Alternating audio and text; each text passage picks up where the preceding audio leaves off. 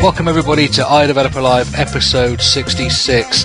This is a wing it and see what happens episode because we've made no notes about what we're going to talk about. I'll tell you what, I'll show you how winging this is. This whole show is being broadcast over tethering to 3G on my iPhone 5 right now. So, are you serious? I am very serious because I get in my office I get normally about 6 meg down and 300k up on my broadband, and I'm currently getting 9 meg down and 2 meg up on my 3G tethering. So that's what we're going for. So this entire episode is being held together by duct tape, basically. Is what it you're is. saying. It's. I'm hoping the battery survives on my phone. So there we are. So we can hear voices. John, you're there. It's great to have you back, John. You've not been here for a little while. It's been 3 weeks. I've just been bereaved. I've sat in the corner just crying my eyes out. I've been bereaved because you haven't been here in 3 weeks. Thank you. Now, where are you, Michael? Are you back in somewhere in sunny Bay Area? Let's start first of all. Since we last spoke, yeah. I'm back in the Bay Area. Dude. Okay, oh, wow. Before we actually tell people where you are, you better tell people who you are. Uh-oh. I've been trying to keep that a secret all these years. I'm Michael Simmons, and my company is Flexibits. Excellent. And you've become a pretty regular on the show, and so regular we didn't even talk about what you're going to talk about. But I'm sure you have something up your sleeve, and we're going to get it all going. So let's start with that subject. Okay, iPhone 5s. You got one, John? No, I'm going to get one next month when my AT&T contract expires. Okay, so you're waiting for contract. Michael? I have one processing. Oh, so I am the extra special, unique one on the show then, and using it now. So it was really weird because people were booking from Apple, and sort of after about an hour, wasn't it, that they were saying processing in 4 weeks or whatever it is.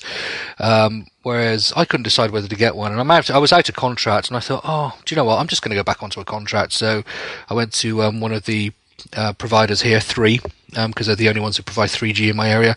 I think it was about Wednesday evening, and just said I'll book one, and it turned up 10 o'clock Friday morning. So there we are. It's well done, 3 is what I say, and I'm really pleased with it so far. My kids don't like it. They say it's too tall and too thin, which is great because it means I don't have to buy them one. I wasn't going to. So I got to see my first. I actually got to see one yesterday. Believe it or not, yesterday was the first time I actually got to see one, touch one, feel one, and it's really nice. I expected it to be nice, but I think especially for the screen, I don't know why. Like I expected it to be a little bit too tall, where it would be kind of weird in my hand. But it literally feels great. I love the weight. I love the materials. It feels like an upgrade, and that's what it should feel like. The phone feels I have to say, very light. I'm a little bit weirded out by having a headphone jack on the bottom with the lightning connector.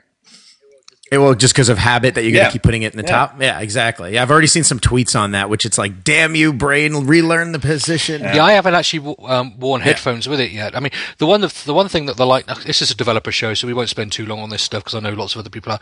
The one thing the lightning connector does do, rather than the large dock, is it means the speakers can be bigger on the thing, which are also at the bottom. That's true. So that's better. And the speakers are much better, by the way. If you haven't listened to them yet, they've said they're improved, and they are improved greatly. And the thing is, so much lighter. The 4 and the 4S just feel so heavy in comparison now. And boy, is it fast! It is really fast. Oh my god, really, it screams. really fast. So it means I can really continue to write some really crappy heavy code now, and it will still run. So that's good. So these phones are basically improving, so the code that sucks can look. That's better. right. It's getting to the point where even my code will run well. This is what it's all about. So this is actually the upgrade to Xcode. It's the phones get faster, so you think your code gets better. That's right. That's just about how it works. And the other amazing thing about this phone is with the Lightning connector, it doesn't work in anything else, so the kids can't steal my cables. That's worth the price of the phone in its own right. That I can always find my cable because it's not gone walkies anywhere. So there we are. Anyway, that's the commercials write themselves with this conversation.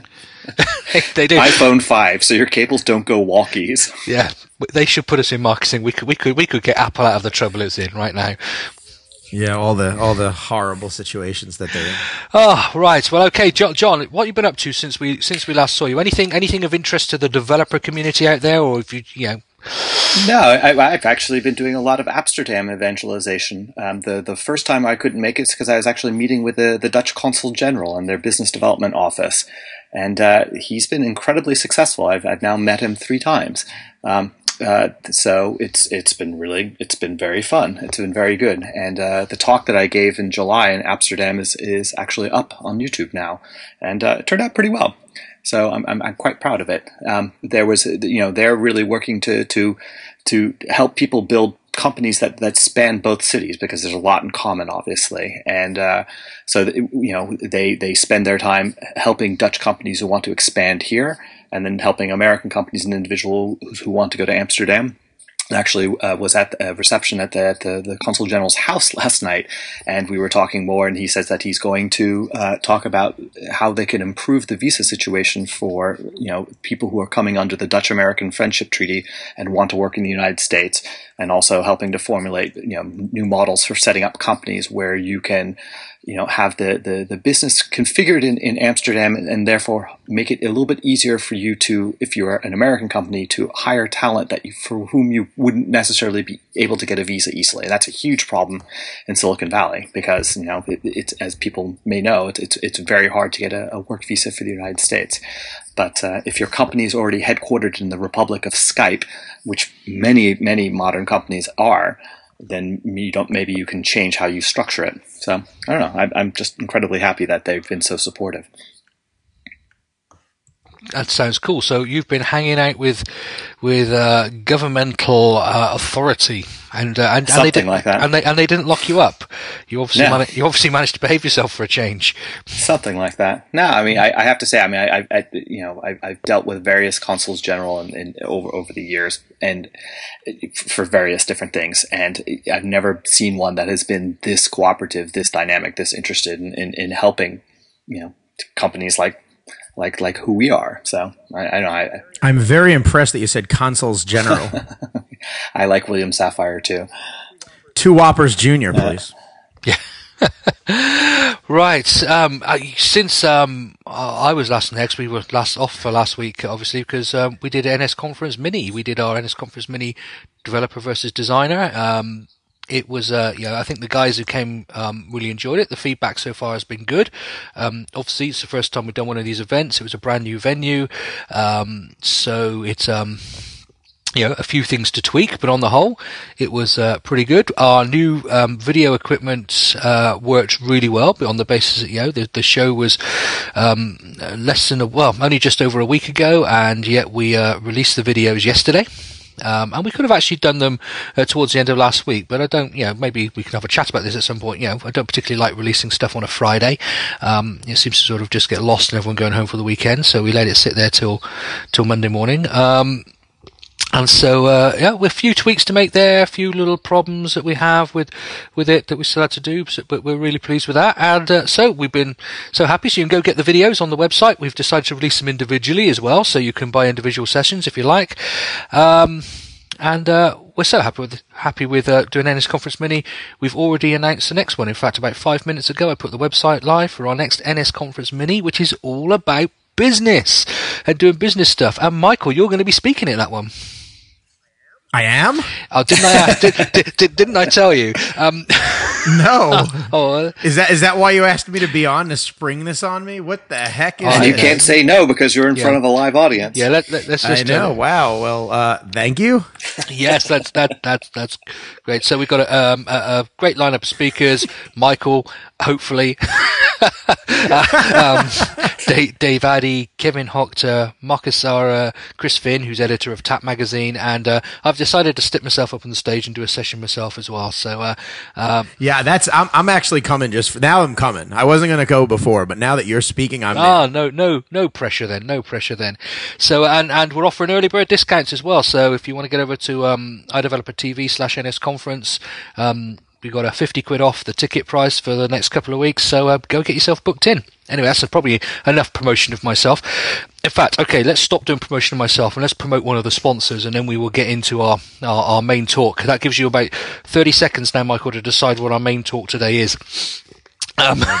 No pressure. Okay, so I've just picked up a piece of paper off my desk, as if that had something about the sponsors written on it, but it's actually blank. So here we go.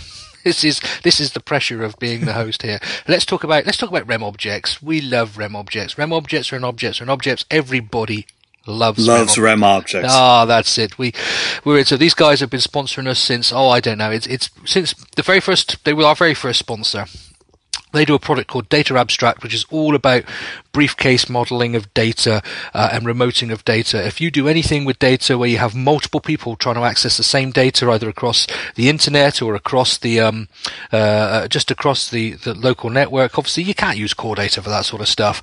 You need to start getting in stuff, writing to the raw APIs of MySQL or something, or some one of the libraries might be okay if you're just working on the network. If you're working across the internet, that sort of stuff stinks.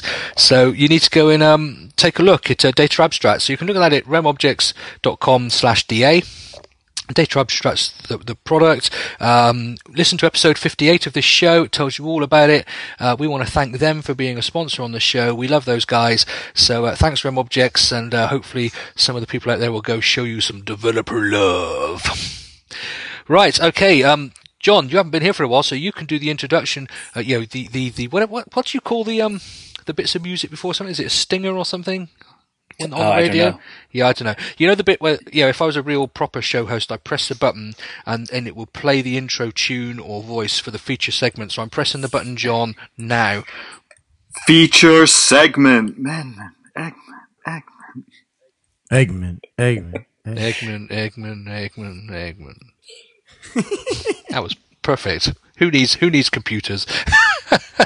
Michael Simmons, please tell us you've got something to speak about today, because we've no idea. I sort of do. First, as a shameless plug for myself, I don't know if you know, I may not have even told you, I started a podcast. We're actually on episode 3 already, which the third episode actually gets launched today. This isn't the topic, but like I said, it's a shameless plug. So our feature segment today is Michael's podcast. Yes, the whole episode. In fact, I'm just going to go and play the audio file and walk away. That's great. It means we don't have to produce the content. See, everyone wins. I knew I had a plan. Yeah. But anyway, I just wanted to mention my podcast, because I forgot to do it with the introduction, and I'd be a horrible marketing business product guy if I didn't mention my own podcast. I have to say, I listened to episode 1. I haven't listened to episode 2 yet because I've been busy this week, but it's actually next in my list to listen to. And we're officially on iTunes. Actually, it just happened yesterday. It's live in the podcasts, everything. So you can just look up. The name is Identical Cousins, and we've got you guys on the Dev Podcasters Glassboard. Oh, thank you. Well, you've joined it. You should know that. Yeah. I'm on it. But I think we're both. This is just letting people know that sometimes us podcasting people do speak to each other. Yes, we have a committee. We do. We decide who's going to do what. In fact, you allowed me to have the podcast. I remember you gave me your blessing. I did. You gave me cash. So yes, I did. Right, let's stop this mindless waffle. Yes, it's an okay. So topic for today. I'll Identical Cousins. How's that? iTunes. Everybody go find it. It's Michael and Brent. Both great guys, and it's been the first one. I never listened to the first one, but that was really enjoyable. So go check it out. Right, okay, Michael. What we talk about next? Okay, so I actually kind of want to talk about. I was thinking about business, and then I was looking at the NS conference mini page, and something that you did there made me think about what I want to talk about for today's topic, which is how important attention to design and detail for your product is. So, what made me think about that? Well, if you look at the NS conference icon at the top, I noticed you changed the plug to a Lightning plug. It did. The NS Conference Mini logo changed from the old dot connector to the new Lightning plug just today. Yeah. Okay, and I noticed that, did I not? Yes, I did. So let me ask you the question: why'd you do that? Hey, he wants to be represented by out-of-date stuff, and it's relevant. It's right now, isn't it? It's what people are doing. It keeps us connected. Keeps us connected. Oh dear, I should be. But this is the kind of thing that makes your podcast, your brand, well loved, well appreciated. Is that you think about these details, and like I always talk about this all the time. The details matter. So I'm thinking today's topic might be something about details and design and how little things that may not seem consequential, like speed, performance, and code, things like that, how everything really does matter and people take note of it, like I just did. That sounds like a great subject. It almost sounds like we've been planning this stuff. So where are we going to start? Okay. One of the things that I'm going to start somewhere here. When we talk about detail is it's almost like people, you can often get into that mode of people. They think detail is something you add at the end. Right. Now I've done all this. Now it's the details, but it's surely detail starts with the very first thoughts that you have.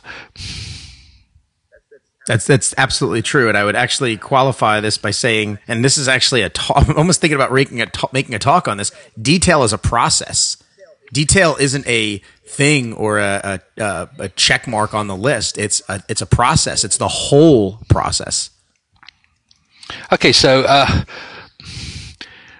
we had a talk at NS Conference meeting last week, turning your ideas into apps by Matt Gemmell. Great talk. And he says, most of us as developers, we have an idea, and the first thing we do is Xcode, file new project, and off we go.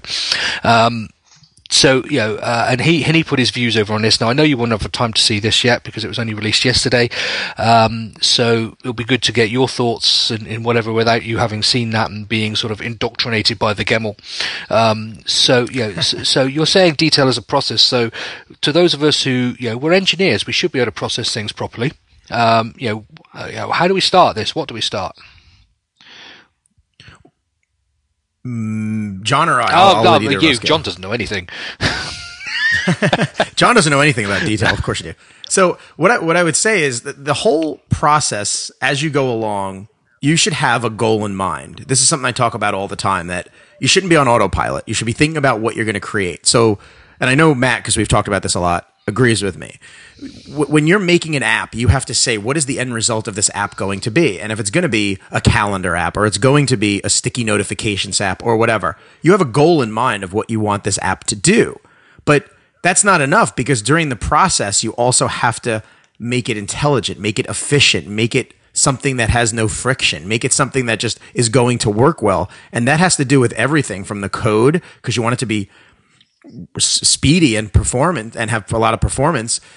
You want to be able to have it look good, because you don't want people to think that it looks awkward or out of place or ugly. You want it to be smooth. You want it to have features that are appropriate. You don't want it to be confusing, and so on. So all of these things should be in your mind at every step, because from the second you have the idea to moving forward, to making the plan, to doing the implementation, which then obviously is the code and the design, and the design and then the code. Depends. But anyway, you have to be thinking about all of these design details all along the way, because you're going to be polishing and tweaking and polishing and tweaking until the very end when you ship, and then obviously thereafter. So, goals, I mean, that's the first thing. Lots of us set out with an idea that isn't really a goal. It's an idea, and so our whole process is experimental. We're thinking, I'd sort of like something that maybe sort of did something like this, and so you set off up on that journey, and sort of try and see if that works, and sort of end up with, hopefully end up with something that did work. Is that... Yeah, but that sounds like, from what you're saying, that's probably just a recipe for disaster. Yeah, I mean, I've seen friends of mine, there's a couple apps out there that have kind of been, we'll say, lucky accidents or little projects that they worked on that were just kind of like hobbies or things like that came together. But there's an important equation that these apps were still good. The developers that did this cared about quality. So even though it was a side project, it still had the quality at every turn. So for me, my kind of philosophy is whatever I'm making, I don't think about the end result of success.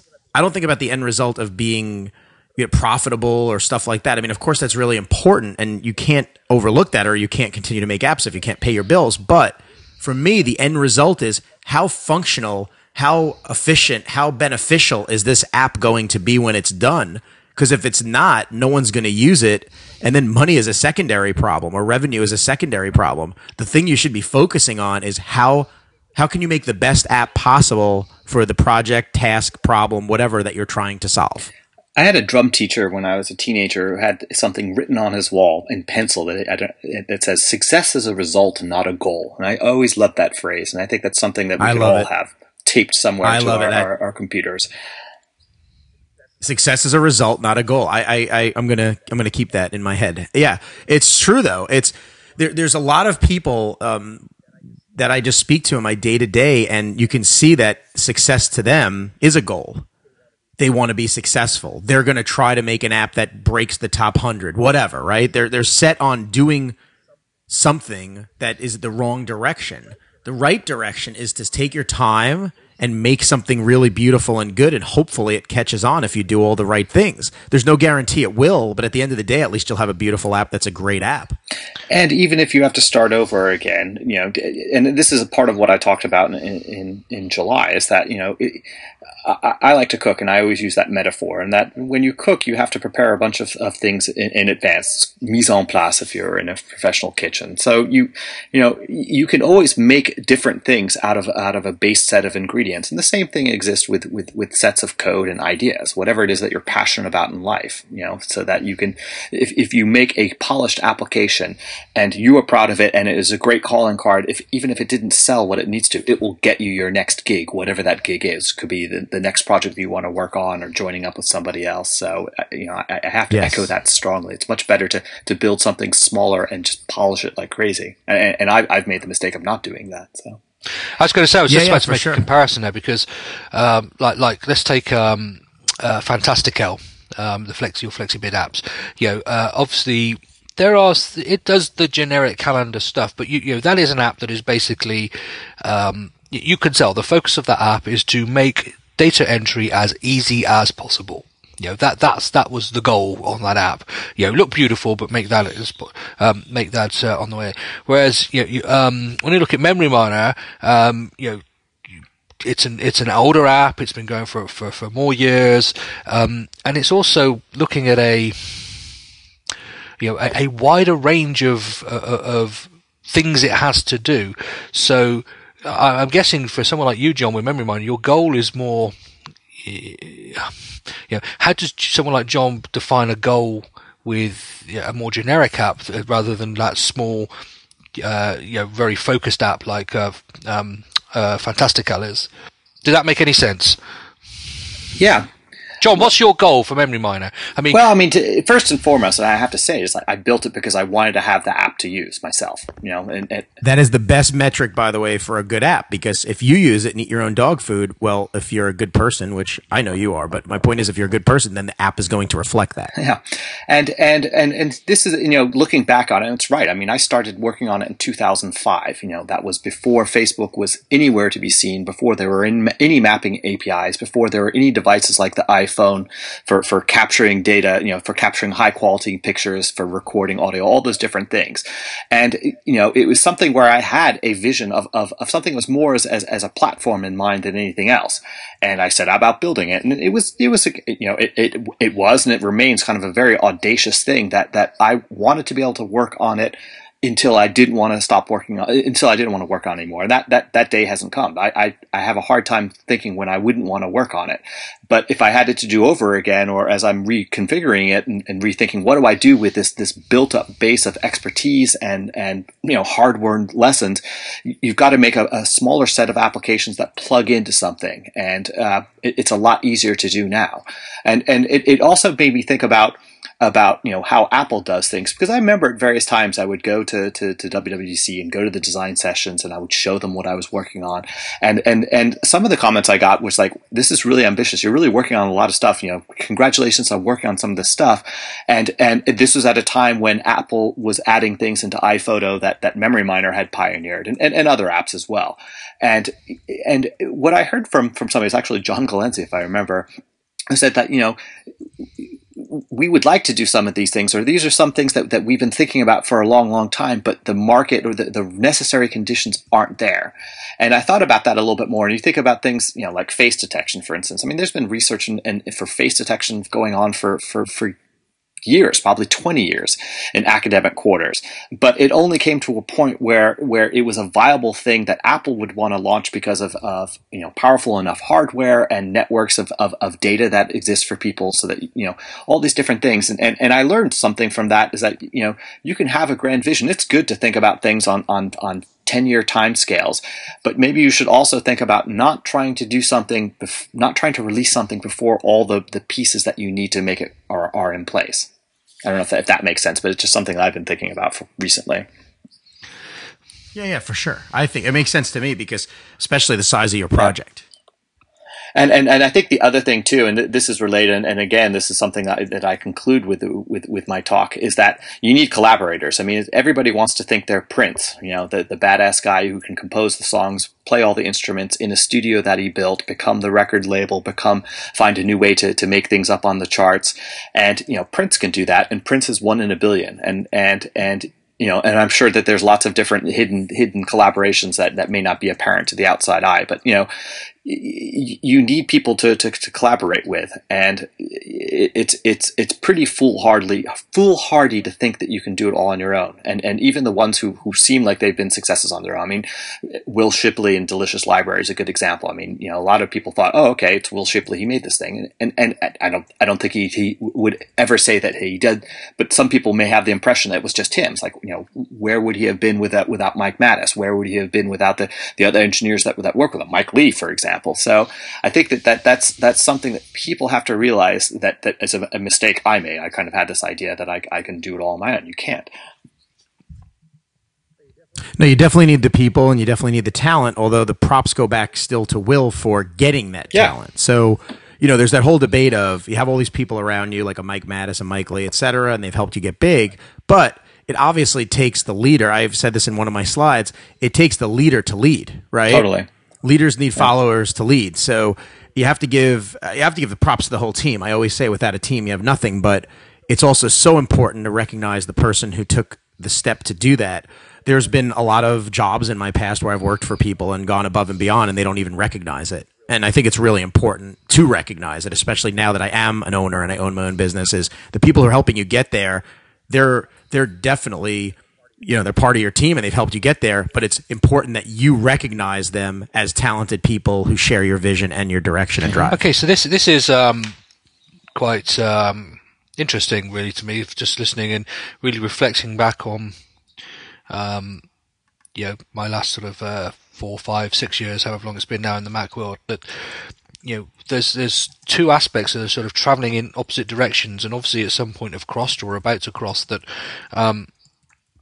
whereas back in 2005, John was not unusual in having in generating this sort of very generic app as sort of one big blob of code and app and tried to do everything for itself in a proprietary way, and he wasn't unusual working on it on his own.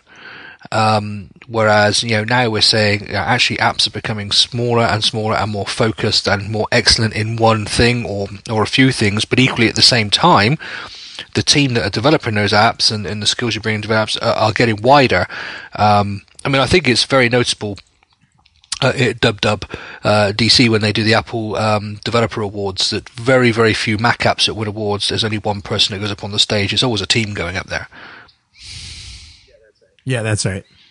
Because these things, even though an app is getting to me, it's saying even though apps are maybe getting smaller in their focus, they're actually getting more complex and bigger in what you've got to build into them and design into them and make them do, and that level of excellence is a lot higher, that you need more people to do it. Yeah, definitely. And it definitely takes a village. I mean, if you look at the best apps out there, the best games, the best whatever, you have teams. You have teams of people who, someone's core competency is design and graphics. Someone's core competency is the code. Someone's core competency is managing the project. Someone's core competency is hopefully doing the marketing. You know what I'm saying? Like, you see these people who have other people to do these things. Even someone like Will Shipley, who tends to be a smaller shop like I am with Flexibits, he still has people that he uses to do these tasks. And he's smart too, because you can't do it all. And this is something that has been talked about at various presentations, and I think I'm allowed to mention it, but these are the kind of one of the lunchtime talks at WWDC, and the speaker talked about how, the process for building software at his company is that every morning they show the results of last night's work, and that they found that was very important because it's very easy for somebody to work on an idea, have an idea of how they want something to work, and then they become so deeply attached to it that they can't see its flaws, and by showing things early and often, I'm not meaning publicly releasing it, but showing it to your colleagues, to your collaborators, and getting that early painful feedback and acting on it is a very hard thing to do, but you have to do it, Yeah, definitely. Because I'm curious about this. When you were the one who designed the idea of when I think about Fantastical and I think about entering the data, when you visually show how the parsing works, the thing that I got from it looking at it is like,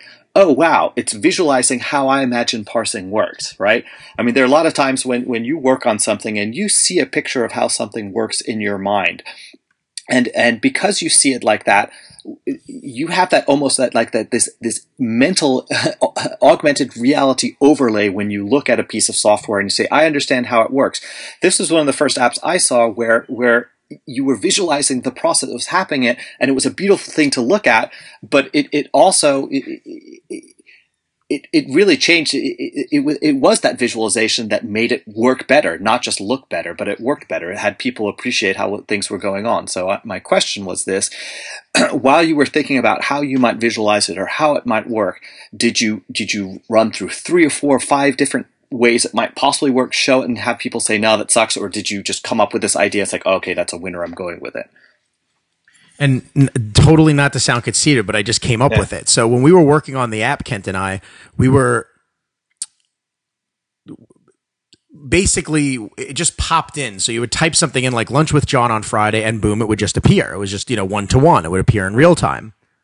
And I didn't like it. It just seemed abrupt to me. It didn't seem communicative. It almost negated the quality of the parsing. It almost was like, oh, look at how easy this was. I don't know. It just to me didn't feel right. So I said to myself, what can we do to make this better? And excuse me, basically in my mind, I was like, well, how do you say to the user what's going on? How do you say that this is happening?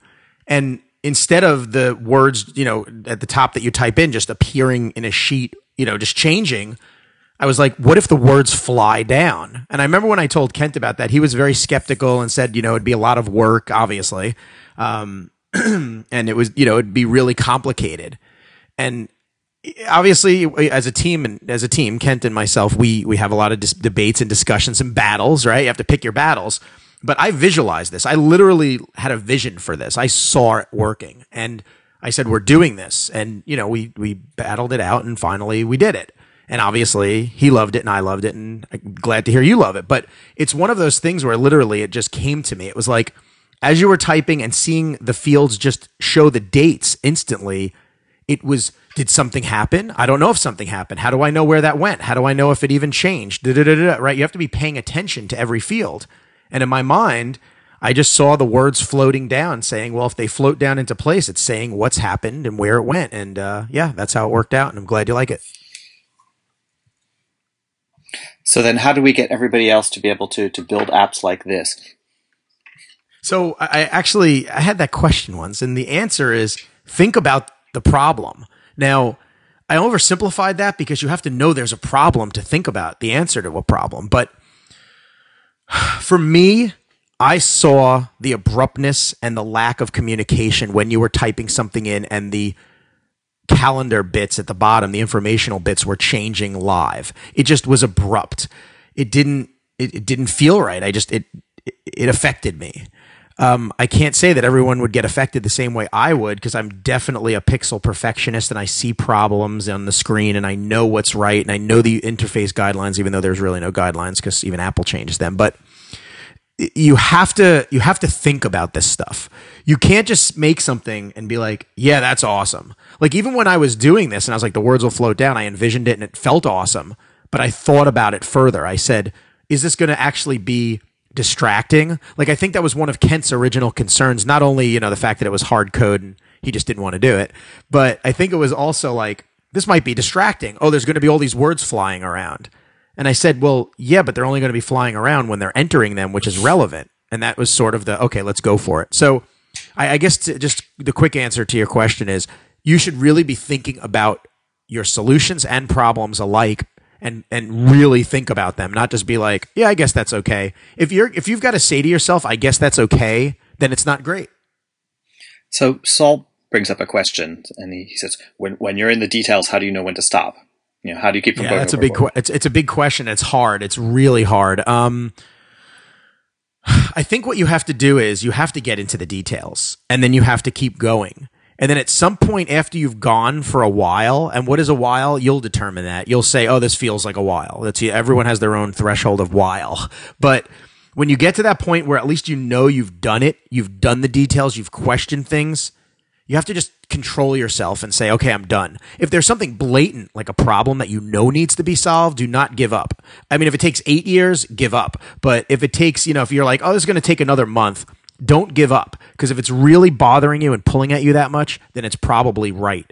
But how do you know when to stop? Well, if you can say to yourself, yeah, I've questioned this and this feels pretty good. Even if you don't feel that it's awesome, but you've questioned it enough, you're probably doing a good job because you've questioned it. You're not just on automatic pilot. That's the worst thing. That's definitely the thing I tell people not to do. Never, even with me, I feel like I've been successful and I've done a lot and I could sit back and say, well, I got this.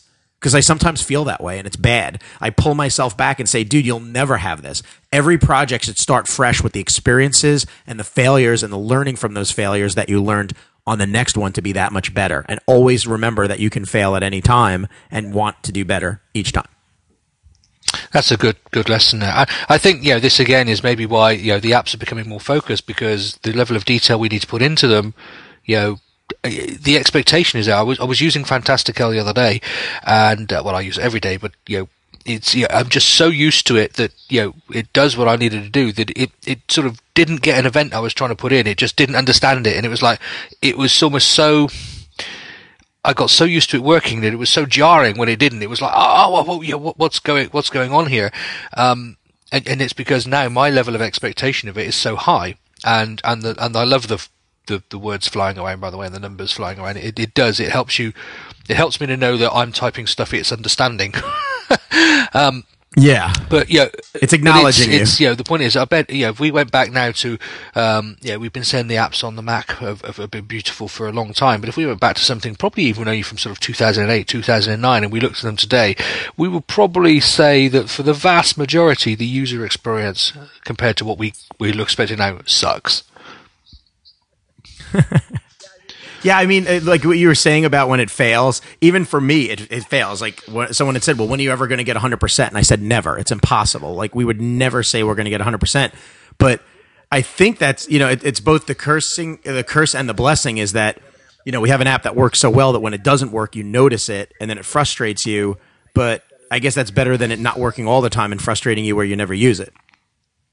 Yeah. But yeah, exactly. But to me, it's a good sign that because my expectations of it are so high, and I would like to deliver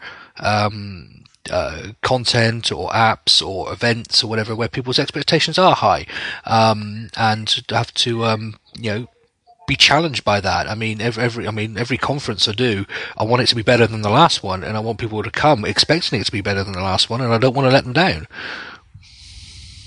That's a great attitude, and like I said, always feel like you can do better and want to do better and never look back. Even if you have the biggest successful conference, don't say the next one, oh, this one's going to be even bigger just because the last one was bigger. Always be wanting more. And I know you're that way, but I think it's the biggest takeaway for listeners that every project you do, you should make it the best project that you've done and take the experiences, failures, and lessons of the prior ones to make that much better. I think this is quite interesting for, it's been very common in the indie developer world, especially in the iOS world, for single developers to have multiple apps. And there are some developers out there, individual developers with 5, 6, 7 apps. And I'm sort of thinking that the time when you can actually put enough focus into that many projects as one person, it's got to be coming near an end, because people's expectations are only going to get higher. The ability to make the user interface even better is only going to get the possibilities are going to open up. It's like, as you said, the moving letters in Fantastical, that's not easy code, but it was doable was the point. And, whereas a number of years ago it wasn't doable. And so the point is, are you going to do what's doable now to make it better? And, as you said, that might take, a week, 2 weeks, a month, 3 months, whatever. If you're focused on about 6 different projects, that's not going to happen, is it? So, but equally, we all understand about making money. And so I think there's, the whole business practice of, what is my app portfolio going to look like? How much time can I spend on it? Is that whole area is evolving at the same time. It's not just the technology. Oh, definitely. Definitely. So what's next? What are you working on now? Can you tell us? We've hinted about this a little bit. I mean, all right. So we're doing an address book. We're doing a contacts app. And we're doing something else, which is a secret project, which that I will not say anything about because it's very secret. It came randomly in the middle of the contacts project because there was a problem we were trying to solve, and we got the solution, and it's almost done. It was one of those things that came together so quickly that we were like, we have to kind of put the contacts app on pause a little bit. We've still been developing the contacts app, so it's not faltering that much, but so we'll have something out. No ETA. I don't want to give an ETA. You know how that goes. But we'll have something out in the pretty much near future, within the next 5 years. Are you gonna Hoctor free upgrades? No, in the next 5 years. That's you said that like that's a long way away. That's my new ETA, by the way. I tell people that one, didn't he? That's true. He would have almost lost that bet, but I almost do. I almost want to say it'll be out within the next 5 years, so that way, if it comes out in 6 months or a year, you're looking pretty good. It'll be out right? a week from next year. Yeah. It'll be out within the next 3 years, but so we're working on this contacts address book, and then we're working on something very exciting, but. That's all I'll give you. I know it's horrible. Okay, I've got. There's a statement in the chat room here. I know we're sort of thrown around a bit, but I do like to involve. If the chat room bothered to say something, I do like to involve them because that's the whole point of them being there. Beautiful Funk says, I get caught up in the details which could prevent me from getting things to a working prototype stage. At what point do you start focusing on the details, up front or after you've actually got a prototype? David Smith, I'm assuming he's talking about David Smith from the Developing Perspective podcast, tends to focus after the prototype exists. So that's a good question, do you actually first prototype your ideas as a team and then say, I think that's going to work now, let's start getting into all the good stuff, or do you really just go for it with your ideas and the detail? We do it a little bit differently. So we do sketching first. Like we come up with these UI ideas, and like when I came up with the word floating, we'll sketch it out. We'll just on paper or pen, or on even just using something like Acorn, the graphic editor, just getting it out of our head visually, seeing it on something, on a medium. Then once we're like, okay, this is going to work, or this is going to be something, what we end up doing is we then build a prototype. We do prototype stuff. We like to get, at least if it's going to be a problem like the words floating, we want to see how it's going to work and what the technical limitations might be, and if it actually is going to be ugly. Now, there's something to be said about prototyping, because you can spend a lot of time on a prototype and then it just doesn't work. But sometimes that time lost on the prototype is actually helpful because you didn't spend the time to actually make the app and design and move forward and get that going. So just to answer the question from the chat room, what I usually try to do is we think about the idea, we do some kind of design or sketch, we then make some kind of prototype to see how it works, and then if it seems like it's going to be a good idea, we get the design going. We start dialing in the design, and then we continue to iterate as we go. So the question was sort of, up front or after you've actually got a prototype. I think it's a little bit of both. I think I'd probably say there's more after the prototype, but we don't do a prototype for everything because there's certain things where we just know it's so good we're not going to prototype. So the words floating down, there was a little bit of backlash from Kent on that just because it was such a complex thing to do. As you were saying earlier, Scotty, it actually is really hard code to do that, obviously. People don't get that, and they don't care. They just want to see the words floating, or they enjoy the words floating. But in the back end, it's probably some of the heaviest lifting of the app. And something like that, we had a prototype just to see how it would feel at first. And then, of course, we kept tweaking the animation and tweaking how it should look and when it should float. Should it float always? Should it float when you finish typing? Should it float on every letter? Should it float? We spent a ton of time tweaking that so it didn't feel annoying. So, a bit up front, mostly after the prototyping, and prototypes not always. That's how we do it anyway. Actually, I guess that this is one of the things I love about this. There is no fixed way of doing it. However, it's does the way I'm doing it uphold the principles which underlie successful software, as opposed to am I just following the method? Yeah, exactly. And I think the other interesting thing is, and I say this all the time at my conference talks, and I hope people feel the same way about their talks, other speakers and attendees alike. One size does not fit all. I can repeat that till I'm blue in the face. If I'm giving you advice on something or you're giving advice on something during your talk, people shouldn't walk away and say, hey, if I do this, I'm going to be successful. Hey, if I do this, it's just going to work magically. No, you need to listen to the details and the ideas and the failures and the successes and the tips and the tricks, and then make sure you apply them in a way that works for you, because every personality is different. Every threshold of pain is different. Every threshold of work is different, et cetera, et cetera.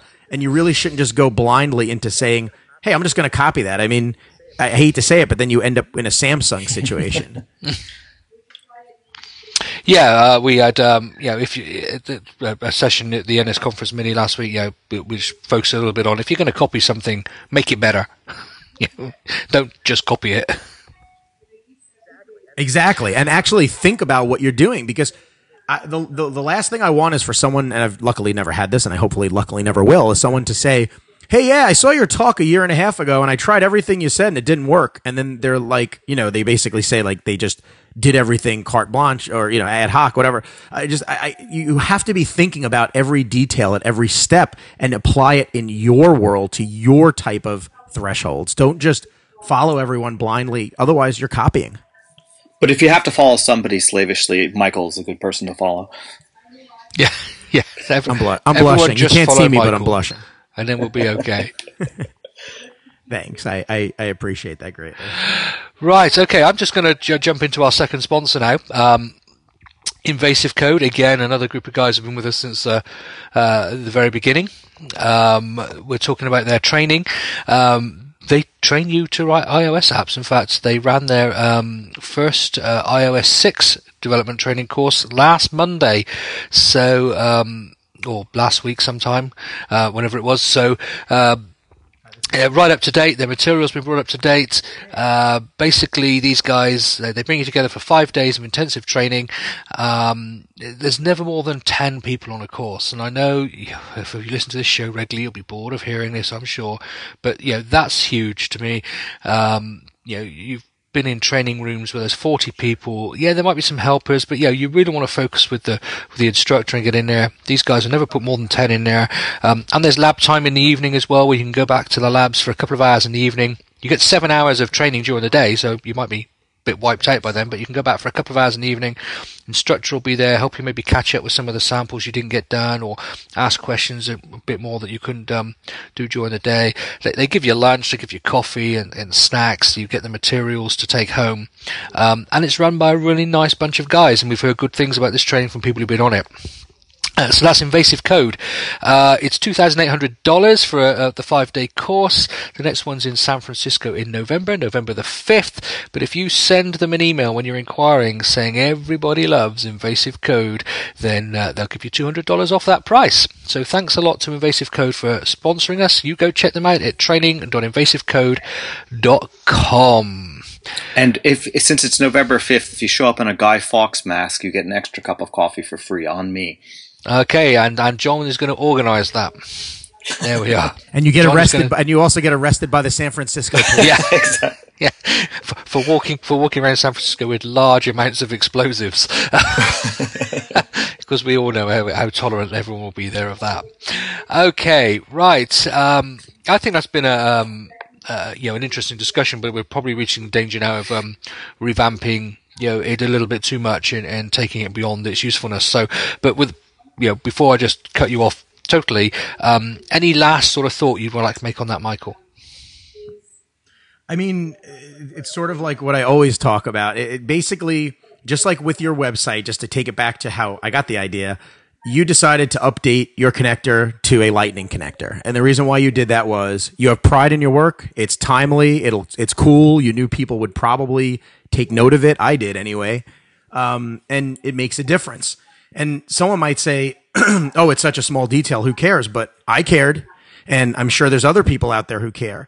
And these little small details, the people who say they're stupid or a waste of time or whatever, that's fine. That's their opinion and they're entitled to it. But the people who care about the details are the ones that are making the best products. And I just hopefully hope that everyone out there is caring about the details the way you did with that lightning connector. That's it. Excellent. John, you want to add anything to the equation? No, I don't. I don't want to take away from the master's work. That's excellent. That's excellent. Oh dear. Well, I've really enjoyed that chat. I've really enjoyed it. It's been it's fun sometimes just not to have an agenda and just to go for it. And it seems that so far there's been one or two little breaks up that the tethering on the iPhone 5 is going well.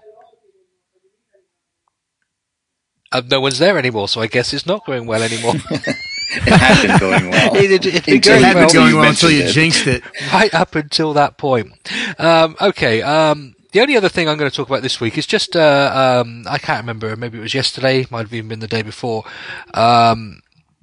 This is a tiny little snippet, really, just to say I'm trying it out, that Adobe released a new open source font designed for source code. I don't know if either of you have seen it. Haven't. No. You haven't? Nope. It's called Source Code Pro. It's a monospaced open type font for designed for being used in editors and in coding. So it's quite nice. It's not necessarily fonts are all about taste, aren't they? Okay, just to let everyone know, my normal font for coding is Consolata. So I've tried this one. What I do love about it, and what makes it, the detail that makes this a coding font as opposed to just a nice font, is it makes a lot of distinction between like an O and a 0, an I and an L. It makes sure that a lowercase I and a lowercase L do not look similar. So which actually brings some nice clarity. So that is where I think even though I look at the overall font and think, it's okay. It's not unpleasant in any way at all.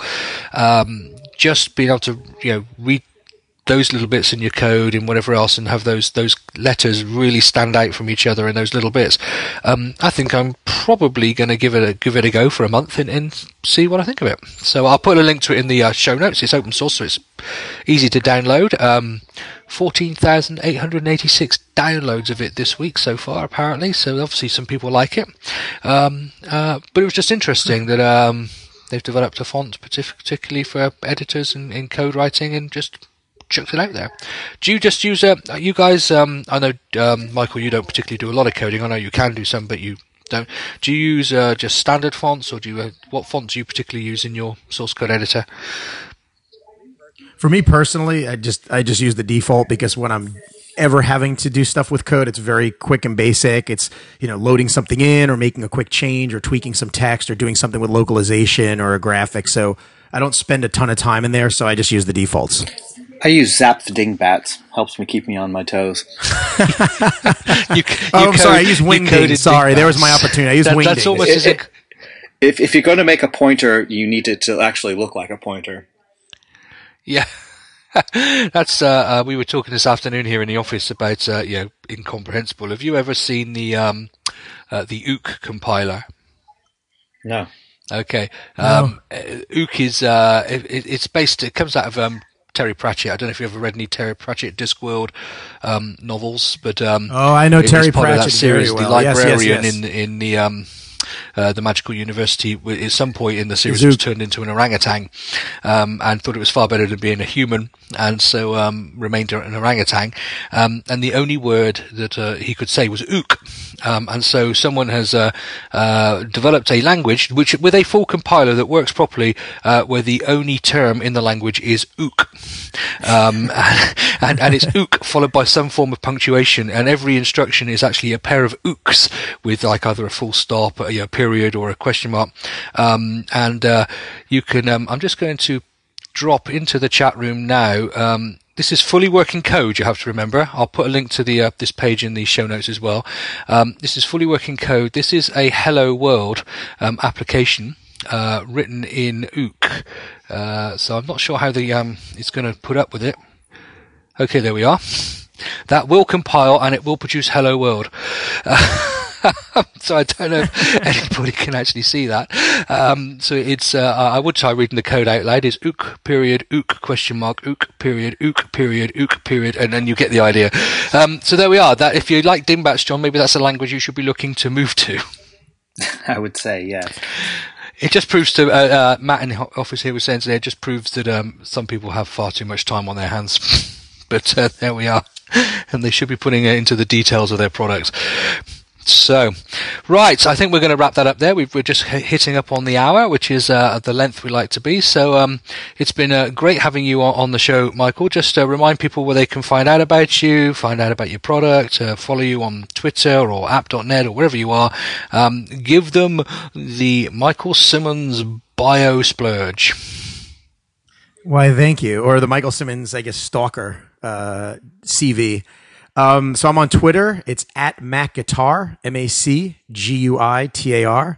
My website, my company's website is flexibits.com, FLEXIBITS.com.